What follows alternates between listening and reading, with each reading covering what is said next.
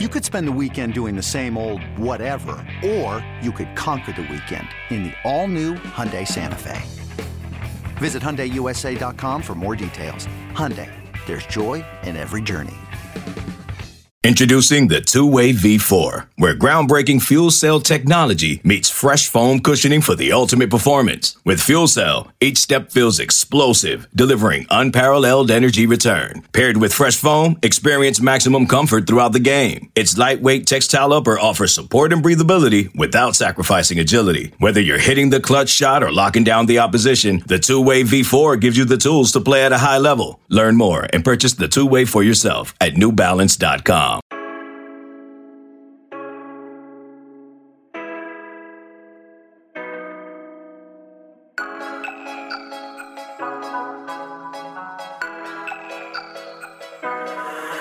Hello and welcome back to the Junkyard Dogcast. I'm Kip Adams at Dogs 24/7, and Georgia is 9-0. They took down Missouri 43-6 in a game that was never really much in doubt. There's a couple kind of big storylines here to touch on. Obviously, I guess the big one, you always got to start with the quarterback position, and two quarterbacks got into the game for Georgia. A lot of eyes were on the guy that got in second there, JT Daniels, returning to action, for the first time since the Vandy game there, and had some good throws in there. 7 of 11 passing for 82 yards, threw a touchdown ball, had some good zip on several of his passes. Had a really, really bad throw, one he'd like to have back. But getting back on the field and kind of getting back there and trying to get some of the rust off, I think, Kirby Smart will tell you that was kind of the key with JT Daniels and his return from that lat injury. And, the fans have been, screaming for JT to get back on the field. That's what they wanted, and they got to see him. And now you get a little bit of maybe some insight into why maybe JT Daniels hadn't started yet. Still a little rusty in his return, but this is important for Georgia, getting JT Daniels back out there and on the field. I think now you can go ahead and work him into the lineup and get him more reps in the next 3 weeks as Georgia prepares for that SEC championship game. I think both quarterbacks had some throws that, they probably would like back, even the ones that Stetson Bennett had that had positive results. There were a couple there that he got, kind of lucky, and I think it's a credit to Georgia's pass catchers that there was only one interception thrown in this game. And again, Georgia's pass catchers, I think, are the kind of the story of this game. You see that 11 different guys caught passes today for Georgia. That's a really impressive stat. And for Georgia fans, you had to love seeing Jermaine Burton out there and getting his, his first catch since the Arkansas game back in October 2nd. And he had 3 outstanding catches and really should have had 3 touchdowns, 3 catches for 76 yards in the touchdown. Could have had more than one, but big plays from Jermaine Burton. Seeing him get close to, 100% a week after you saw Kearis Jackson look like he's kind of close to 100%. Like we said, Georgia's getting healthy in that wide receiver room, and it paid dividends on Saturday. 20 catches for 337 yards from that group and 3 touchdowns. Just as we said on that pod on Friday, me and Jake, we called for this to be a big-time game on the ground, and Georgia was able to throw the ball against Missouri, fairly well. The ground game had some ups and downs. I think the stats are a little misleading there. The box score will show they averaged 5.1 carries per touch, 33 for 168, but you got a Kearis Jackson 37-yard run in there that's kind of blurring that a little bit. You also had an Arian Smith 15-yard run as well. The running backs did not see a lot of air on Saturday, and then that's probably something that Kirby Smart will be addressing this week in practice with his offensive line. The offensive line, continues to work some guys in there, some new faces in there, with Broderick Jones getting the start at left tackle. You also saw Amarius Mims play in there a little bit at right tackle. Warren McClendon went out with an injury. Jake will be getting an update on the severity of that. But you had some young guys in there left and right tackle. You also saw Warren Erickson slide over there to center, give Cedric Van Pran a little bit of a breather, and also get some more snapping experience there. So moving some guys around there on the offensive line, still an area of improvement for Georgia moving forward. But overall on offense, again, positive things to see here. You saw James Cook with a couple explosive plays. He had a 17-yard run there, had a nice catch as well. Would have been, maybe one of the more impressive catches of the day. Dajon Edwards, that 37-yard catch that he made was not enough to get my player of the game. To get Jake's player of the game, but still an impressive catch by him. And then Kenny McIntosh, as I was going to say, not enough to get my player of the game, but he had a 31-yard catch that, on a day of big plays in the passing game, his may have been the most impressive, but not the one anyone's really going to be talking about overall, because Jermaine Burton, big plays, Ladd McConkey, another touchdown, Arian Smith doing what Arian Smith always does. I think he's only been targeted 8 times in his career so far at Georgia.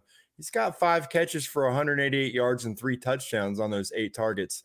That's very efficient, and he may have just one skill set so far at Georgia, but he's very, very good at at what he does. And at the end of the game, there, another head coach calling timeout to try to get his team in the end zone.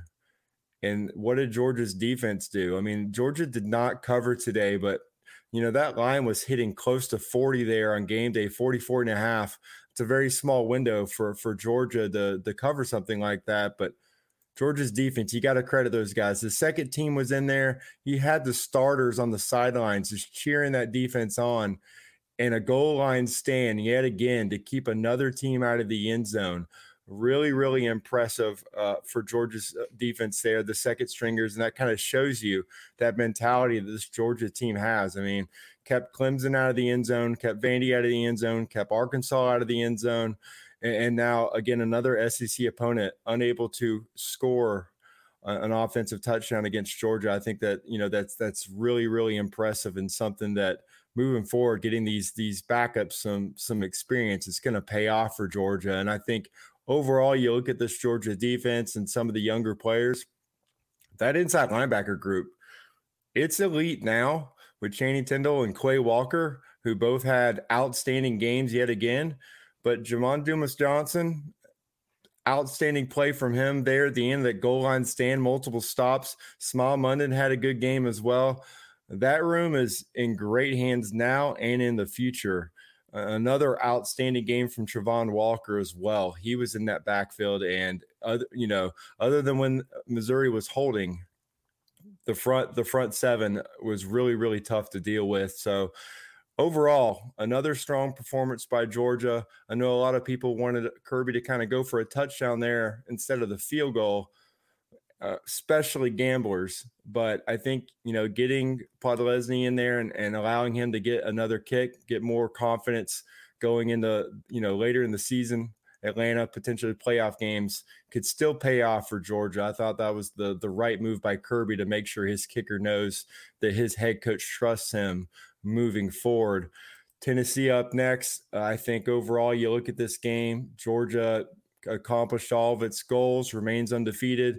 Seems like they remain relatively healthy as well. And so we're going to look, again on Monday, Kirby Smart's presser, get the injury updates. But I think overall from this performance, there's really nothing you can really complain about if you're a Georgia fan. You wanted to see JT Daniels again. You got to see him out there. You're probably going to get to see more of him in the next 3 weeks. But now you've actually seen him. You know that he's going to be able to get reps in the coming weeks and try to see if he can get back to where he was at the beginning of the season. Stetson Bennett, again, another pretty strong performance for him. A couple throws that obviously, like I said, he'd like to have back, but also made some plays with his legs, extended some plays that kind of reminded you why Kirby Smart has so much faith in him as well.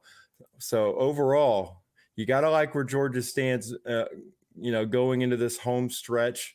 And now you have to really, really look and see if they get completely healthy in that pass catcher room.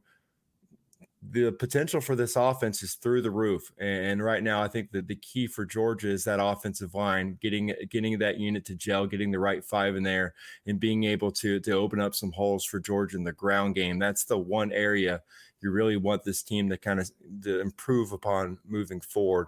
Other than that, strong day for Georgia, and moving on to play Tennessee next week, a team that I think offensively stacks up pretty well against Georgia.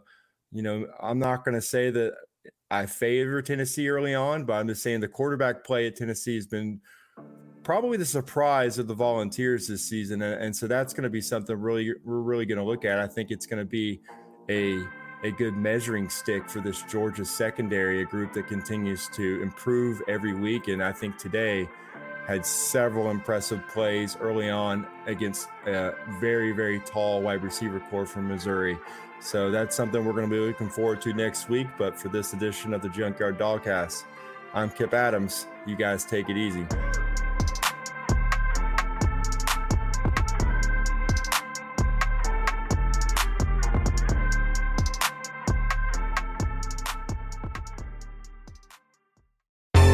Baseball has begun, which means you need to listen to Fantasy Baseball Today in 5, part of the CBS Sports Podcast Network. Join Scott White, Chris Towers, and me, Frank Samfel, every Monday through Saturday as we deliver all of your fantasy baseball needs in just 5 minutes. We'll break down the biggest performers, news, and prospects who could make an impact this season. Make sure to download and follow on Apple Podcasts, Spotify, the Odyssey app, and everywhere else podcasts are found.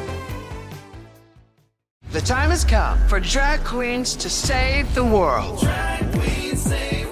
RuPaul's Drag Race All-Stars is back on Paramount Plus, and for the first time ever, I want you to use your talent for good, for a change. 8 iconic queens are competing for the charity of their choice. This is how you do drag. Who will slay it forward, win cash for their favorite cause, and a coveted spot in the Drag Race Hall of Fame. RuPaul's Drag Race All-Stars. New season now streaming exclusively on Paramount Plus. Go to ParamountPlus.com to try it free. Terms apply.